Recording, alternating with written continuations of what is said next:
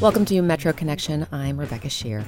Coming up this hour, these kinds of predatory tactics, these kinds of bait-and-switch tactics need to stop. Unlike D.C. and Maryland, Virginia permits a practice that carries interest rates as high as 300%. We'll get the lowdown on predatory car title lending.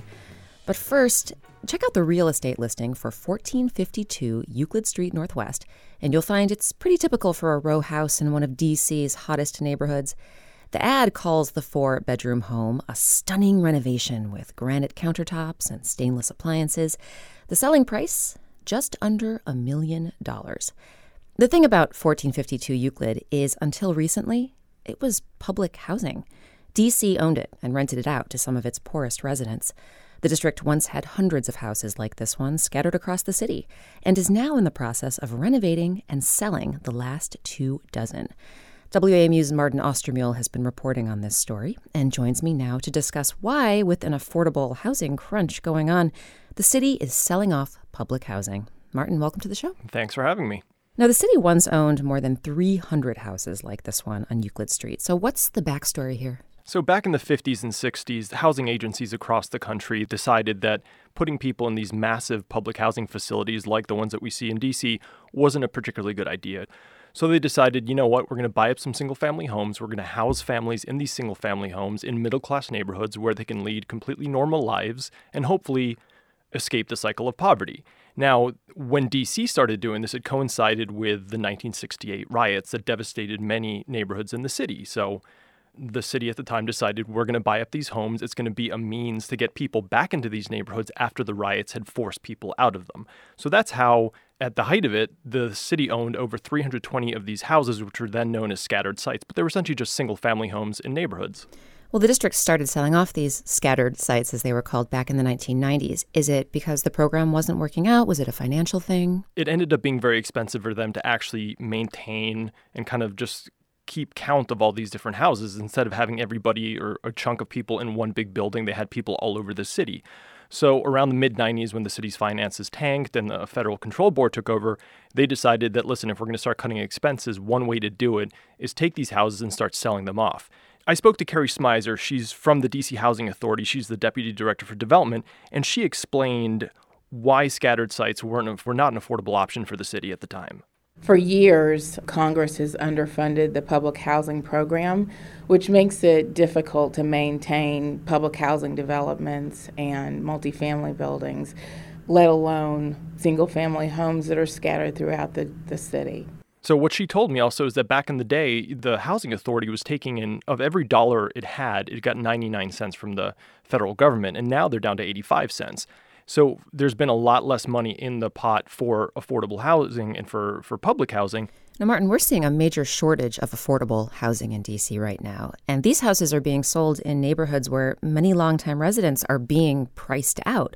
What do housing advocates have to say about what's going on? Well, housing advocates are split. Some people say, listen, if they're going to use the money for other affordable housing programs and other public housing, well, then we understand it. But there's some advocates who are annoyed. I spoke to Parisa Nuruzi. She's the executive director of Empower DC, an organization that advocates on behalf of low-income residents. Here we have the agency that's in charge of housing people in need, actually acting as a house flipper and a developer and promoting gentrification in the sense of putting housing on the market that's at the top possible cost, $1 million, not even so-called workforce housing, not even, a housing for somebody of moderate income, much less low income. So some advocates say that the city should be selling those houses to low-income families as they did in the past.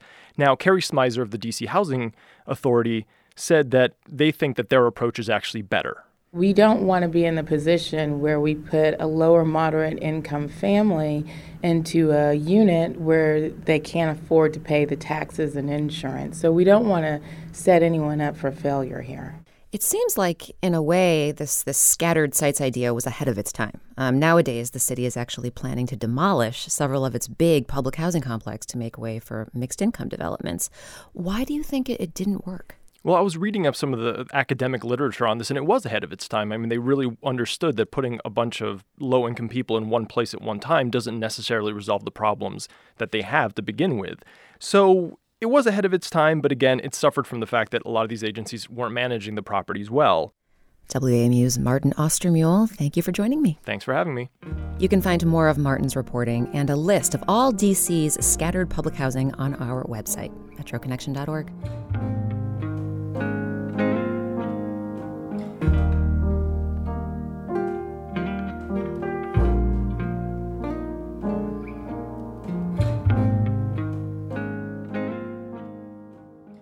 Wander down Pennsylvania Avenue, and when you reach the block straddling 13th and 14th Streets Northwest, as I did not too long ago, you'll see the John A. Wilson Building. Right here we are in front of the Wilson Building. Inside the grand marble and granite edifice, you'll find the District of Columbia's municipal offices, as well as the chambers of the mayor and council. But outside the building, you'll find the sign. The D.C. residents' federal tax dollars paid sign. The digital display scrolls through a variety of messages and informational tidbits, including, yes, the number of federal tax dollars district residents have paid so far this year. And the day I visited, waiting for the screen to change so I can see how many federal tax dollars the D.C. residents paid, that number was impressive. $3,519,539,562. And these $3 billion plus of taxation without representation are just one reminder, as at-large D.C. Council member David Grosso puts it, about how we're really treated as a second-class jurisdiction in this country. A reminder of the fact that we don't have full home rule here in D.C. Another reminder, he says, and one he's been fighting lately to change, is about money, but it's also about time. It's the district's fiscal year. Now, you might not think shifting the city's budgeting calendar would be a rallying cry for independence, but for Grosso, the fiscal year has both symbolic and practical implications. You see, for most states and cities, the fiscal year runs July through June, coinciding with the school year. But because of DC's ties to the federal government, we operate on the Fed's fiscal year, October through September, meaning for us, the new fiscal year just began. And that, says Councilmember Grosso, who chairs the Council's Committee on Education, is a problem. Because school starts in August. So people in the system, the parents, the teachers, the school administrators, don't really know what their budget is. It's not clear because it's such a jumbled mess on when we have to do everything.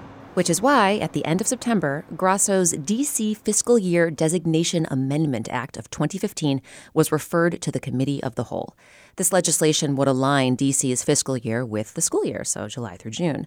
And that change would delight D.C.'s Deputy Mayor for Education, Jenny Niles. We need to do the best for our children, and the last thing we need is crazy timelines to be the hurdle. As for the current crazy timeline, she says, it doesn't sync up to the way we need to do planning for our kids. And we need to do that planning in the spring before the school year, and certainly in the summer. But that can be tough when you don't know how much money is coming in till a month or so after the new school year starts. We have grants, local grants, that aren't available till October 1st. Take, for instance, there's going to be a new early literacy grant that's available this coming year. The Office of the State Superintendent of Education can't put out the opportunity for it until after October, which means that it doesn't align with getting off to the school year. Because schools that receive that grant? They will maybe be able to start in January. Another consequence of the October through September schedule, the district must request in advance to the school system ahead of each fiscal year. While we have figured out how to pay schools in a way that doesn't prevent them from spending money before October 1st, which is important because we have lots of expenses in schools before October 1st, it would be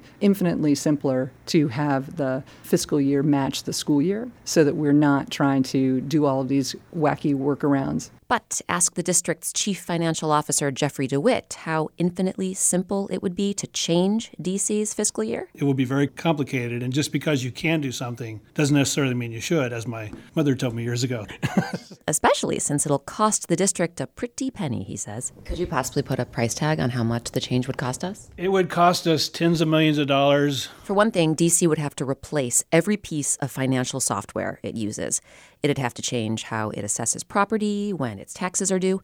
Then we have the issue of contracts. All the contracts that go in the fiscal year will have to be modified and amended and maybe renegotiated. And bonds. The $9.5 billion in debt that we have for the bonds that we sold to the market are based on that fiscal year. So those documents would have to be redone. And in some cases, we may have to refinance the debt in order to redo those bonds. But even if Jeffrey DeWitt has reservations about D.C. changing its fiscal year, The former Arizonan says he understands how the change could help D.C. show its independence. I get the long battle that the district has had, and I'm a citizen of the district now, too. And whenever I left Arizona, I had a Senate and a representative that were whenever I voted. I don't have that now. So I totally respect and get it. Someone else who totally respects and gets it, both personally and professionally, is Eleanor Holmes Norton, now in her 13th term as the non-voting congresswoman for the District of Columbia. We should be on the same fiscal year as every other state and jurisdiction, at least when it comes to their own local matters, of which there is nothing more important than the opening of school. They have chosen the fiscal year that suits them best. And Washington, D.C. would get to choose the fiscal year that suits it best under the Budget Autonomy Act.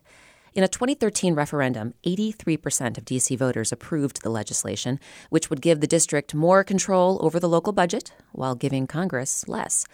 The Budget Autonomy Act is tied up in legal issues right now, but Norton believes it's the key to D.C. declaring its fiscal year independence, more so even than the Fiscal Year Designation Amendment Act proposed by her former chief counsel, David Grasso. I can understand why the council member, my good friend Mr. Grasso, who has jurisdiction over the schools, wants to get us aligned with the fiscal year that benefits the schools. I think he would agree, indeed he's worked here in the Congress with me, that the preferable alternative would be to get budget autonomy and then let the district decide when it wants its fiscal year to begin and end. Back outside the Wilson Building, Councilmember Grasso acknowledges that until the legal uncertainties of the Budget Autonomy Act are resolved, changing D.C.'s fiscal year might not be in the cards in the near future, especially given those costs CFO Jeffrey DeWitt is so worried about. He's told me it'll cost millions of dollars. But the fact is, though, we have a $1.8 billion surplus in D.C. If that is a priority for us, then I think it's something we should do. But until we do, Grasso is determined to keep the conversation going, both for the sake of the district. It's a statement to the federal government every time we talk about this, every time we engage in this conversation, that we're not treated equally, we're not treated fairly. And for the sake of the district's students, teachers, and administrators. I have, real compassion and I'm really worried about them, so I'm always trying to do what I can to make it better for the schools. Maybe we won't be able to do it overnight, but we will be ready when the time has come.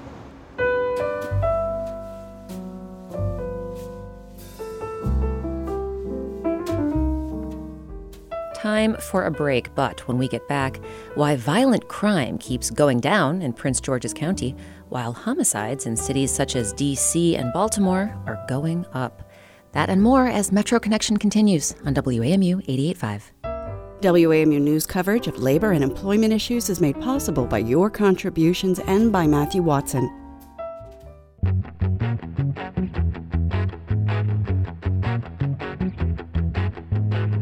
I'm Rebecca Shear, and welcome back to Metro Connection. Coming up in just a bit, combating violent crime in Washington, D.C. and Prince George's County, Maryland. We'll look at potential solutions to rising homicide rates. First, though, we'll head to Virginia, where, back in 2008, lawmakers cracked down on payday lending. They capped interest rates at 36%, down from nearly 400. But that didn't stop high-interest loans. Since the law went into effect, the Commonwealth has seen a dramatic rise in the number of car title lenders. These companies offer easy money with the title to your vehicle as collateral. According to Virginia's Attorney General, these loans resulted in nearly 20,000 cars being repossessed last year. Virginia reporter Michael Pope explains what these loans are and why some critics say they're predatory. For many people in need of quick cash, this is the sound of money. Title Max got your money, your money, your money, your real money. Title Max can turn your title into real money. For those in need of money for rent or crushing medical bills, it seems like a deal that's almost too good to be true. For many, the reality sinks in only when they realize they're paying about 200% interest. That's what happened to Waverly. Hi, Michael Pope. Hi, nice to meet you. Nice to meet you. He asked us not to use his last name because of the stigma attached to title loans. I met him in the parking lot of a Title Max in Richmond. They make it sound so easy to get a loan and, to come in and not having to go through the hoops, I guess, so to speak, to get like a traditional loan. So, I decided to stop by one day to see when I ain't have any other options. So he handed over the title to his 2000 Toyota Avalon and took a loan for $600. You're just trying to rob Peter to pay Paul, so to speak, when you're underwater. And you don't have a lifeboat, so to speak. So that was my lifeboat, just to keep me afloat for a while. He returned to this Title Max again and again to make payments on that $600 loan. And then one day, I was offered additional money on that loan, being that I was in good standing or something. But it wasn't explained that it was like a consumer finance loan, which later I found out that was what I was in. Before I can ask him to explain, we're interrupted. Yeah, you guys doing? Hi there. Michael Pope, WAMU Radio. How you doing? What's going on here? I'm interviewing him about a story that I'm working on involving title loans. Okay. Well, you're going to have to do it somewhere else. You can't do it here. What's your name? Don't worry. I'm not giving you my name, but you need to leave the premises. Okay. All right. Thanks. You've probably guessed at this point that the folks at Title Max don't want us there. A spokesman for the company declined to be interviewed for this story, and lobbyists representing the industry, they didn't respond to numerous calls seeking comment. After being kicked out of the Title Max parking lot, Waverly and I drive to an adjacent strip mall. That's where Waverly explained that his second loan was for much more money, $2,600. But it wasn't a car title loan at all. It was a consumer finance loan that used the title of his car as collateral. And because it technically wasn't a car title loan, it faced none of the restrictions on how long the payments could go on for or what the interest rate could be. Do you feel like they were honest with you? No, I don't feel like they were honest, man. I felt like I was manipulated. And so that's why I was very upset about it and figuring out I couldn't get out of it. What happened to Waverly shows the latest trend in car title lending as companies in Virginia increasingly move into the shadowy world of consumer finance loans. In the past year, the number of these loans has tripled, and it now represents about a third of the money being loaned in the industry. But state regulators are not keeping track of how many cars they're repossessing, for example, nor do they track how many people fail to make monthly payments or how much money is recovered in judgments against borrowers. Delegate Scott Sorrell is a Fairfax County Democrat whose district has become one of the region's hotspots for these businesses. So some people come out of these shops with products that are not car title loans, that have even worse interest rates, that have longer payment terms, that are even harder to get out of. And these kinds of predatory tactics, these kinds of bait and switch tactics need to stop, and I hope to pass legislation next year to deal with that. But Sorrell will be facing opposition. Dick Saslaw, also of Fairfax County, is the Democratic leader in the Senate. Campaign finance records show he's taken about $37,000 from Title Max in the last decade, and he's one of the industry's chief supporters in Richmond. It's not predatory, and do you want to send these people back paying 8,000 to 10,000% APR? Saslaw says if people like Waverly didn't have access to Title Max, they'd find other ways to make ends meet, even if that means paying an even higher annual percentage rate. Well, they borrowed on the street. Borrow $100 on Monday, pay back $200 on Friday, 10,000% APR. That's where they were borrowing money. And if they didn't pay it back, they got the hell beat out of them, and they still had to pay it back. Diane Standard at the Center for Responsible Lending says she's seen no evidence of that, but she has seen plenty of evidence that car title loans are bad news. The typical car title loan is refinanced 8 times. This typically means that the loan was not affordable to the borrower, and in fact, repeat reborrowing is the core of the car title business model. Standard and other critics say it's a business model that results in easy money for the lender, but hard times for the borrower. 25% of these loans are now seriously in default. That's Jay Spear at the Virginia Poverty Law Center. That tells you that these loans are not affordable, and that if you're thinking about getting a loan like this, the likelihood that you're going to default is very high, and the likelihood that you're going to have your car repossessed is very high. In Waverly's case, he borrowed a total of $2,600, but he ended up paying $5,500. Fortunately, he had help paying off that debt. He got into a car accident, and the insurance company offered him enough money to pay off the loan. Although the car is damaged, it's still drivable. This was my mother's vehicle. Before she passed away, I inherited, so I was already upset about that. And So I'll just look at a blessing from her. She probably was just trying to get me out of the loan. That's how I look at it, really. Others aren't so lucky, and now critics of the industry are pushing state and federal regulators to crack down on what they say is nothing more than loan sharking. Others say the businesses are operating within existing law, and people like Waverly know what they're getting into. I'm Michael Pope.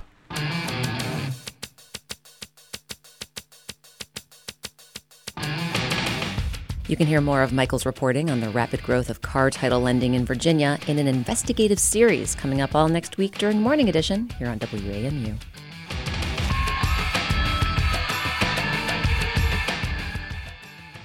Washington, D.C., Baltimore, Chicago, New York, Philadelphia, all these cities are experiencing a spike in homicides this year. In Washington, the number of killings is up 50% compared with 2014. Explanations have been elusive, as have solutions. Coming up, we'll hear about an innovative program one D.C. lawmaker wants to import from California. But first, we'll look at an effort that seems to be working closer to home. Maryland reporter Matt Bush brings us this story from Prince George's County, where the homicide rate has been going down for the past 4 years. Riverdale Heights is just off the BW Parkway inside the Beltway. Marty Newman has lived there for 30 years. Well, I walk the community at least twice a day, from top to bottom, mostly for exercise, but also because I love to talk to people. She's the head of the community association that includes Riverdale Heights and neighboring Riverdale Hills and Crestwood. More than 4 years ago, I wouldn't have felt safe to walk the community alone, and I feel perfectly safe to do that now. Newman says back in the bad days, gang graffiti was everywhere, and students were jumped frequently as they walked home from the nearby middle school. Families wouldn't take their kids to the neighborhood playground because it was littered with drug paraphernalia. Then this happened 7 years ago. We had two, I'm told they were former gang members on Lower Quintana Street who were shot and killed. That really opened up everybody's eyes to these are not just wayward children. You know, we have a real issue. Similar scenarios were playing out in other neighborhoods across Maryland's second most populous county. But then things began changing. Police found their answers by digging through data. Hank Stawinski is the deputy chief of Prince George's County Police and the unofficial numbers guy of the department. What we pay particular attention to are the crimes that could feed into homicides. So those are your armed robberies, your citizen robberies. Stawinski starts every day with a morning meeting that includes a spreadsheet of crimes reported in the last 24 hours.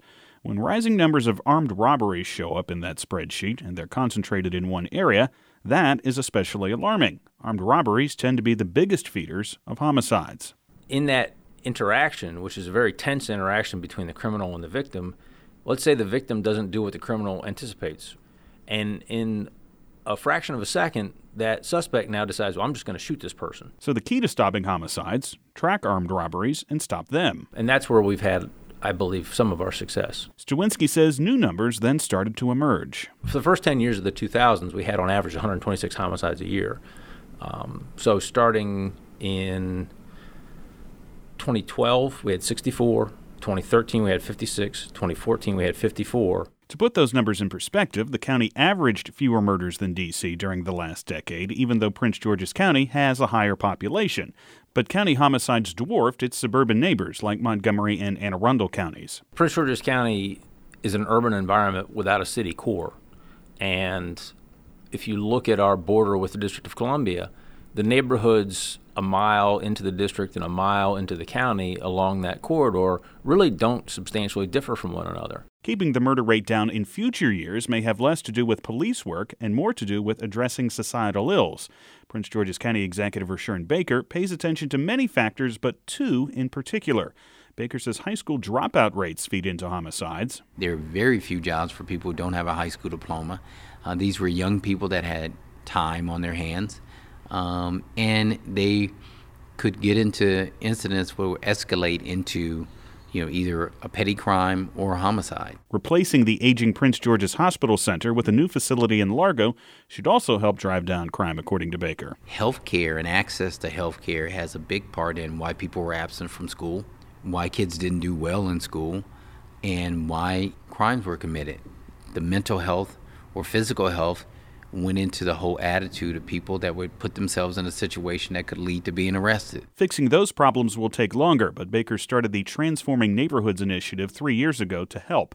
Under it, 6 areas of the county see greater government aid, not just police, but social workers, school psychologists, health officers, and public works. One of the first things the program took on was a glut of vacant homes, a leftover from the national foreclosure crisis, which hit Prince George's County especially hard. Lavinia Baxter officially works in economic development for the county, but that's not what she was doing when she was assigned to the Kentland-Palmer Park area under Transforming Neighborhoods. Oh man, just picking up trash and throwing out old junk that was sitting on the curb. We got a dumpster out there.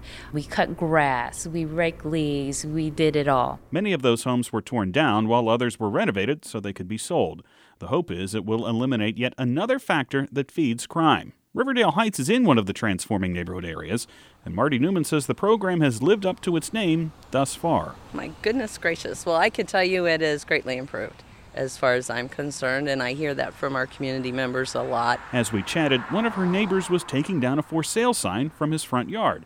A day after putting his house on the market, he'd received 3 offers for it and accepted one for $15,000 above his asking price.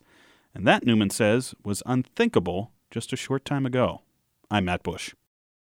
Another jurisdiction getting attention for its success fighting violent crime is all the way on the other side of the country. This is Richmond, California. 306 confirming 1331. Richmond, California, which Al Jazeera America featured on a segment under the headline, "A City That Pays Criminals to Behave."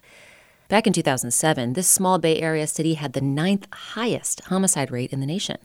There wasn't a whole lot of trust between residents and cops, though there was a well-documented legacy of police brutality. So the city implemented a new strategy. Each year, it would identify the 200 residents most likely to get shot or to shoot someone else. It would offer these individuals mentoring and, controversially, a stipend of up to $1,000 a month. By 2013, the city was seeing the fewest number of homicides in more than 3 decades. Now, the program has caught the eye of a lawmaker in Washington, D.C. Kenyon McDuffie chairs the District Council's Judiciary Committee.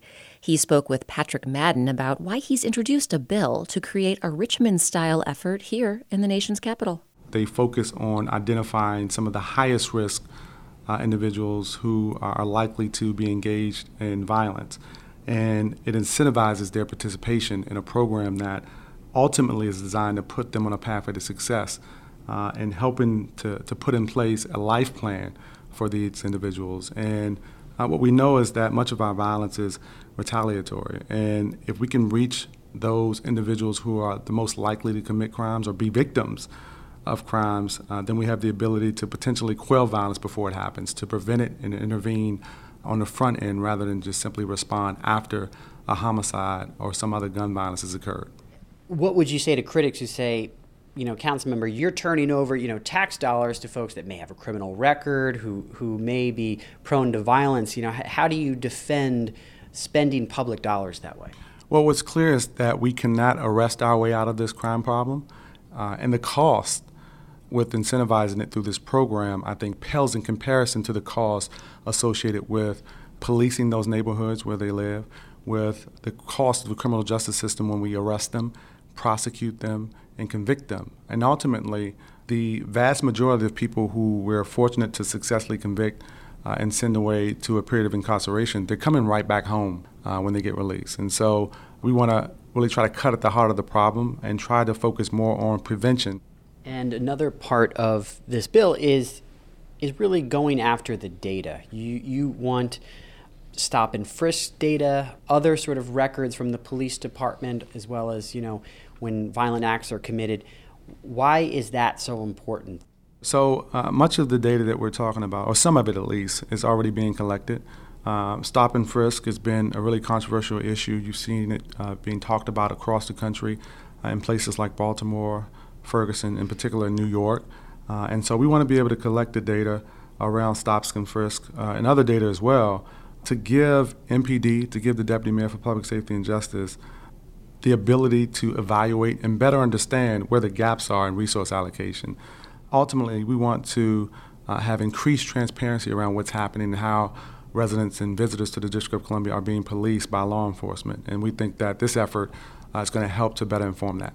Do you think that the policies the mayor and the chief have introduced, do you think that's going too far in the direction of just putting more, tougher laws on the books? Well, I think it needs to be balanced. I think that what we've seen in the past with the tough on crime laws, the results have been catastrophic. I think this is an approach that is smart on crime. I think this is an approach where you're using the assets that exist in the communities and partnering with organizations and government agencies to address those long-standing systemic issues of violence in these neighborhoods. Again, we're talking about systemic violence, and you really have to be smart and innovative with your approach in order to have the lasting changes that we want here in the District of Columbia. And I think this is one step in the right direction. That was D.C. Council member Kenyon McDuffie speaking with WAMU's Patrick Madden.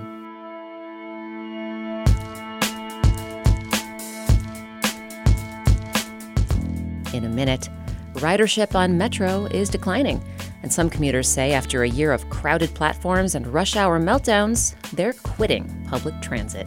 It's just ahead on Metro Connection on WAMU 88.5.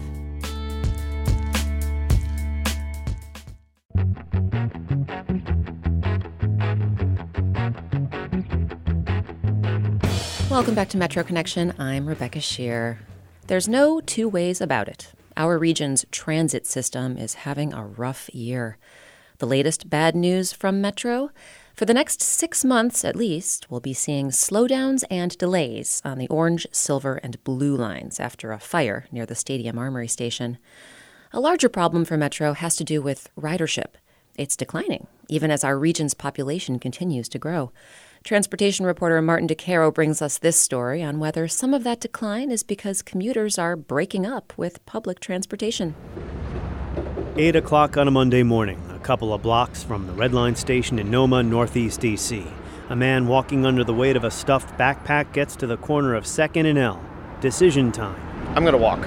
Until recently, Benjamin Rocky Harris would have turned right up 2nd Street to go to the Metro station, but nowadays the 33-year-old IT professional keeps heading west on L on foot. If it worked perfectly, it'd be a 20-minute ride to work, but I'd rather walk 45 than deal with the chaos, honestly. The chaos was Metro. Metro means that I have no reliability of getting to work on time. I'm going to pay a rush hour fee for probably a 6 or 8 minute wait for a Red Line train, and then possibly not even be able to get on the first train because they're all 6-car trains and they'll be full. So he quit, and now he's one of an unknown number of commuters choosing different ways to get to work after months of rush hour meltdowns on the rails. I've received dozens of emails and tweets from riders who've given up. Rocky Harris chooses to walk. Matthew Benjamin opts for his bike because the Orange Line kept letting him down. I showed up to work, like 45 minutes late one time. That was kind of actually the final straw. The 36-year-old federal worker lives in Falls Church. He bikes all the way into his office near Union Station. My record is 54 minutes. He'd rather pedal for an hour than squeeze onto a packed train for an hour or more. It was really the inconsistent times that the trains were running. That you couldn't count on the same train to be there the same time each day in the morning. And that made my commuting time vary back and forth, by 30, 45 minutes at a time.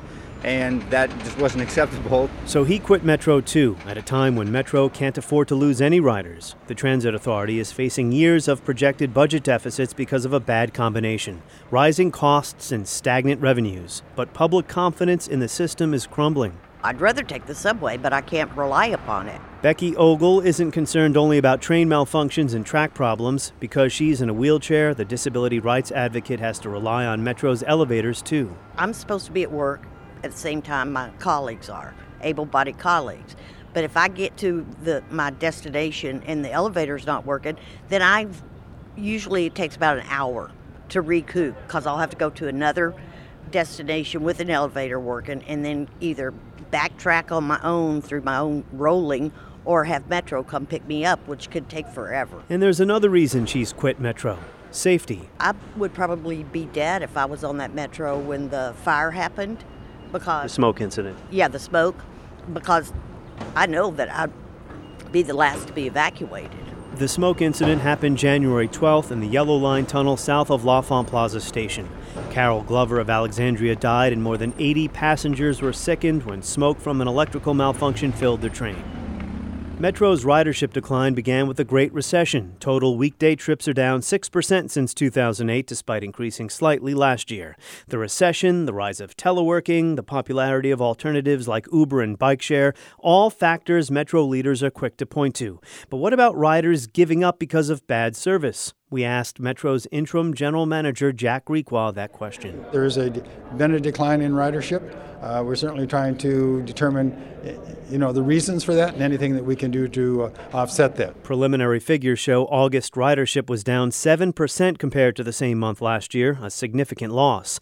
What portion, or people like the ones I spoke to, is unclear. I don't know that we can determine exact percentages and such, but we do know that unreliability does have an impact to our customers, and that's why we're going to try to make this as reliable as possible within the limits that we have. Riders are angry with more than bad service. Some say Metro seems tone deaf to their daily aggravations, unwilling to just come out and say, yes, we're doing a bad job.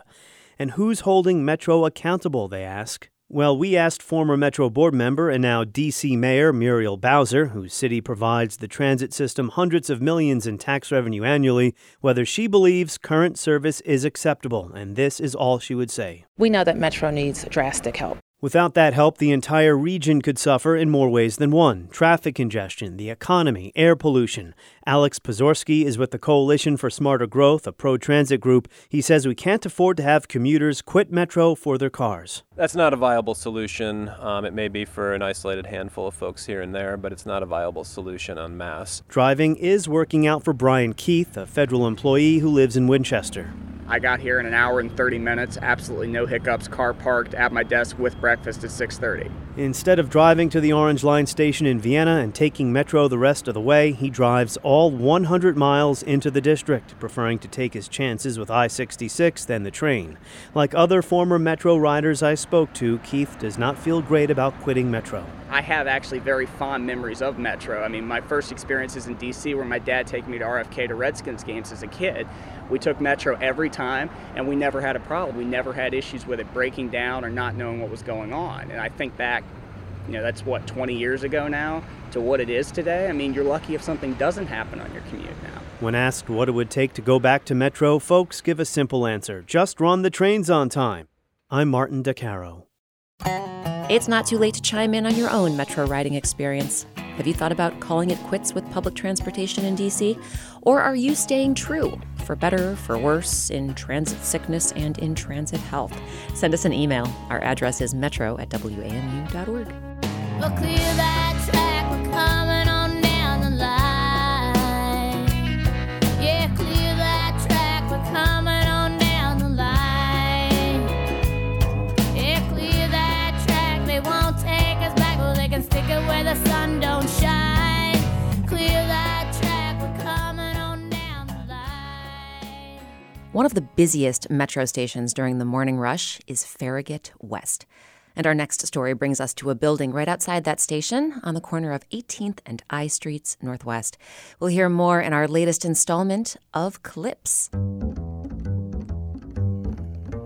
Our ongoing exploration of DC's barbershops in partnership with Elevation DC, a weekly online magazine about what's next for the city. Ride up the Metro escalator at 18th and I, and you'll come upon a 3-building complex whose 1.1 million square feet occupy nearly the entire block.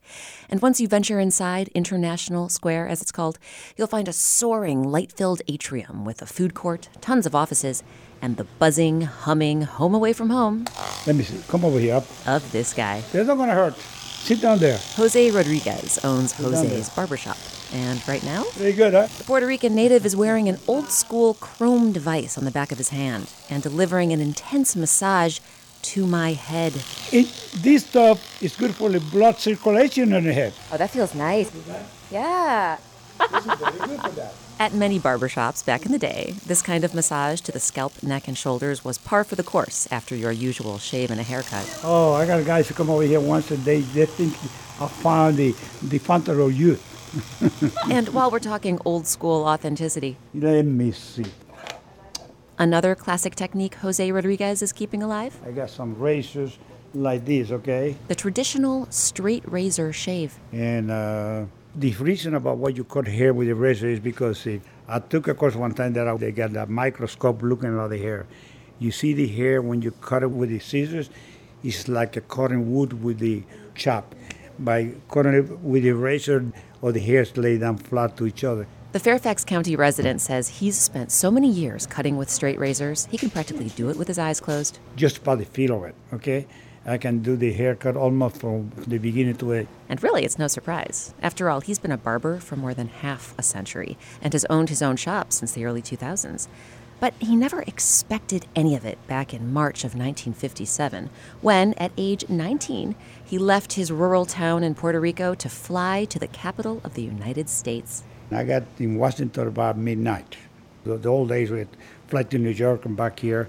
He was supposed to get a ride to 18th Street and Columbia Road, where his uncle lived, but his ride never showed. I got $3 in my pocket, and I give it to the taxi driver to take me to 18th and Columbia Road. Penniless and jobless, the next day, Jose hit the ground running.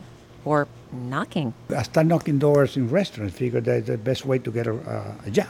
Making his way down Connecticut Avenue, he wound up at The Colony, a fancy French restaurant just north of the Mayflower Hotel.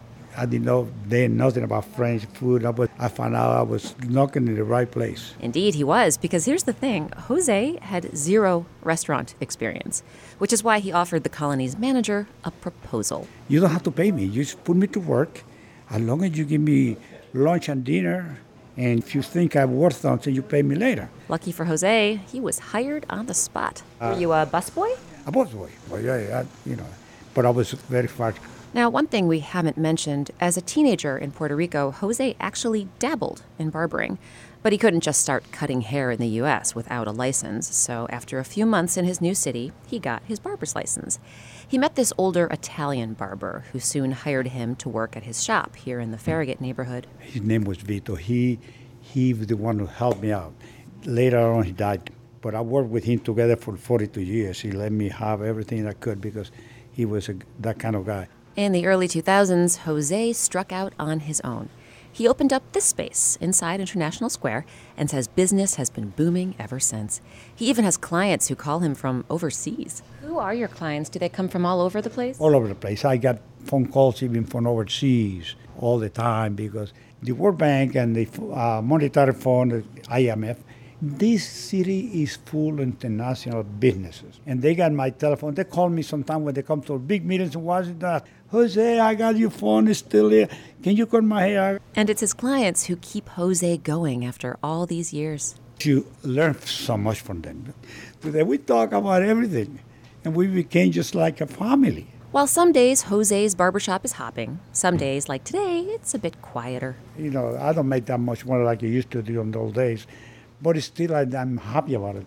I can go home anytime I want to, come anytime I want to. Jose is thinking about paring down his schedule, maybe taking Wednesdays off. And that's what's good because, one day I can play golf, I can go fishing. But he isn't about to pack up his razors and massagers for good. You're not going to retire anytime soon? No. I keep going because I like it so much. I could be doing something now, but I'd rather do this because it's part of my life. And Jose Rodriguez is grateful for that life every day. He's come a long way from that fresh-faced 19-year-old kid and has 50-plus years of freshly shaved faces and well-coiffed, well-massaged heads to prove it. You've heard from Jose. Now see him in action. Old school scalp massager and all. We have photos on our website, metroconnection.org. And as we continue our series on DC's barbershops, we want to hear from you. At last count, Washington boasted more than 100 licensed shops. So if you have a favorite, let us know. Email us at metro@wamu.org or send us a tweet. Our handle is @WAMU Metro. Good morning, Mr. Snip, Snip, Snip. Your haircut is as short as mine. Howard University has long distinguished itself as one of the top historically black colleges in the country. The institution in Northwest D.C. stands out in many ways, but one in particular might be surprising. It's the only HBCU with a graduate program in film. As such, black filmmakers flock to Howard from the world over to learn from masters like Haile Garima. Garima is a celebrated Ethiopian writer and director who's taught at the university for 40 years. Lauren Ober caught up with him to talk about Black filmmaking, Hollywood, and the definition of good. If you're afraid of hard work and intellectual rigor, then Haile Garima's scriptwriting class at Howard probably isn't for you. During a recent class, he asks graduate student LaDon Manuel to read plot points from the story she's working on. Erica is sentenced. Disgruntled Erica greets the nurse aide by name as she enters the asylum. The nurse expresses how disappointed she is to see Erica return. Don't rush it. Read them as items. One, there is plot points here, but they're not tightened, they're not scrutinized. In fact, some of them are still where they were the first time you had them. Garima tells his student to start her read over again. So Manuel takes another crack at it. Start over. Uh-huh. Erica is sentenced. Disgruntled, Erica greets the nurse aide. She's sentenced, and yet we don't know the emotional impact on her. It's not enough. I think a dramatist should also always go to the gut and get the emotional gut of that scene. So when you do your plot lines, just get the gut. It might seem a little harsh, Garima interrupting his student again and again to tell her all the ways in which her work is not actually working. But over the years, his method of instruction and criticism has helped mint filmmakers with a distinct point of view. Garima was born in Ethiopia during Emperor Haile Selassie's reign and came to UCLA in the late 60s to study theater. But it didn't suit him. The theater is where you actually confront white supremacy. He found that the classes were taught from a decidedly white Eurocentric perspective. Here I am trying to find my own self, my own identity, my own stories, and everything in there is Hamlet and Shakespeare and Ibsen and Chekhov. And so I was very frustrated in the theater department, and they were about to expel me because I was not also behaving well because of this frustration. And so I found myself in the film department, and I saw films made by students, and I said, whoa, maybe I should try this. But Garima didn't just try filmmaking.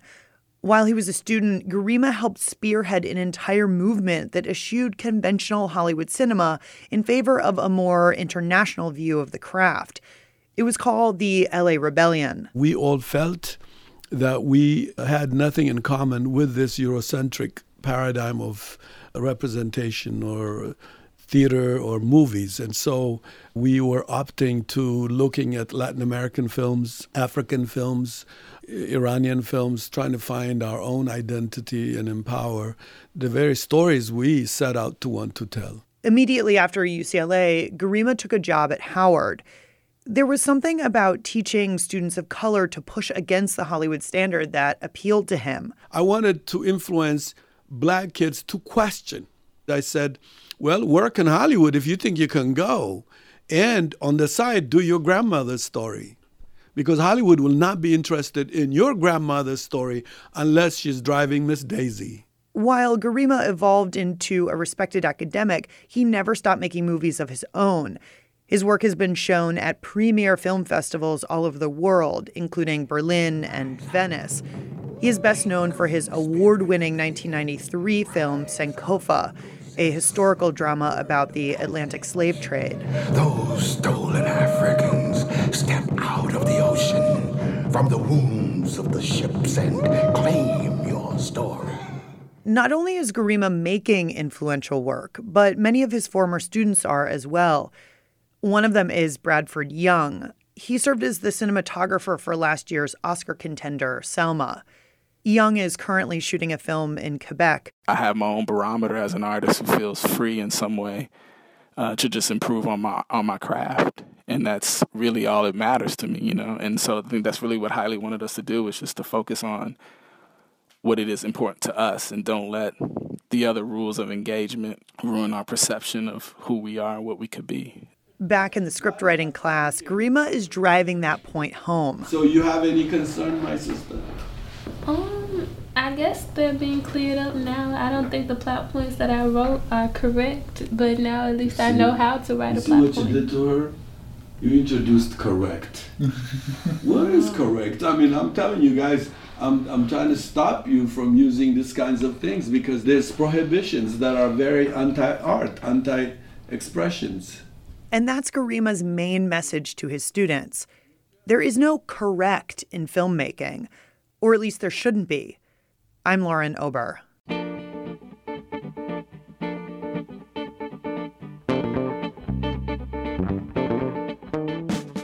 And that's Metro Connection for this week. If you missed part of today's show or you want to listen to past editions, subscribe to our podcast. You can find a link at metroconnection.org. Our theme song, Every Little Bit Hurts, is from the album It Was Easy by Title Tracks and used with permission of the Ernest Jennings Record Company. We list all our music at metroconnection.org, where you can also find links to our Twitter and Facebook pages so we can stay in touch with you all week long. I'm Rebecca Shear, and thanks for listening to Metro Connection, a production of WAMU 88.5 News.